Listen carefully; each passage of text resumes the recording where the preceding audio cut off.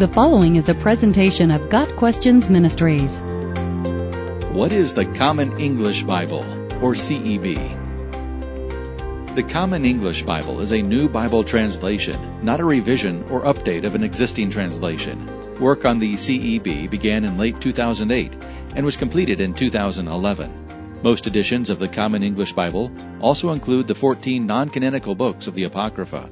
The goal of its publisher, the Christian Resources Development Corporation, was twofold: to ensure a smooth and natural reading experience for everyone, including young people, and to write at a level comfortable for over half of all English readers, thus the name Common English Bible.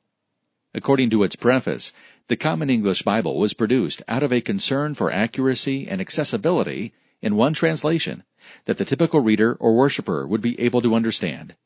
The Common English Bible was sponsored by several denominational publishers, including Chalice Press, Disciples of Christ, Westminster John Knox Press, Presbyterian Church USA, Church Publishing Incorporated, Episcopal Church, Pilgrim Press, United Church of Christ, and Abingdon Press, United Methodist Church. The Christian Resources Development Corporation utilized the work of over 117 Bible scholars from 22 different faiths. The CEB was field-tested in 13 different denominations. Translation method. The publishers of the Common English Bible purport using a balance of dynamic equivalence and formal equivalence translation principles in order to reflect the best in accuracy to the original texts as well as ease of readability. Their goal was to produce a Bible that was written at a 7th grade reading level, the same as that of the USA Today newspaper. The translators used the popular Nestle Aland Greek New Testament as a basis for the CEB New Testament.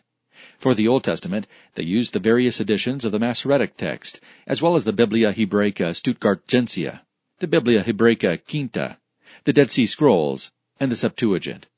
Pros and cons. One of the chief aims of the CEB is to use more natural wording as compared to traditional biblical terminology.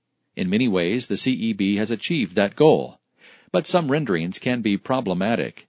A good example is the term Son of Man. Here is the New International Version's translation of Ezekiel 2, verse 1. He said to me, Son of man, stand up on your feet, and I will speak to you.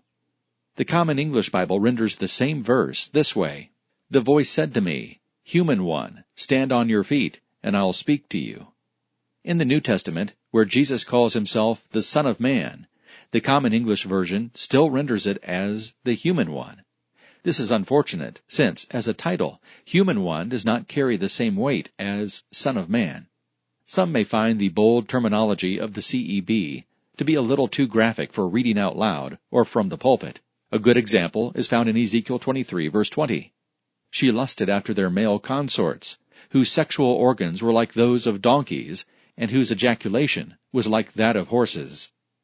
Sample verses. John 1, verses 1 and 14. In the beginning was the Word, and the Word was with God, and the Word was God. The Word became flesh, and made his home among us.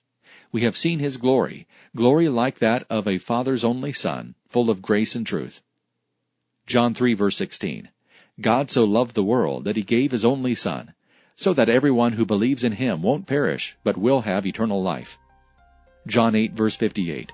I assure you, Jesus replied, before Abraham was, I am.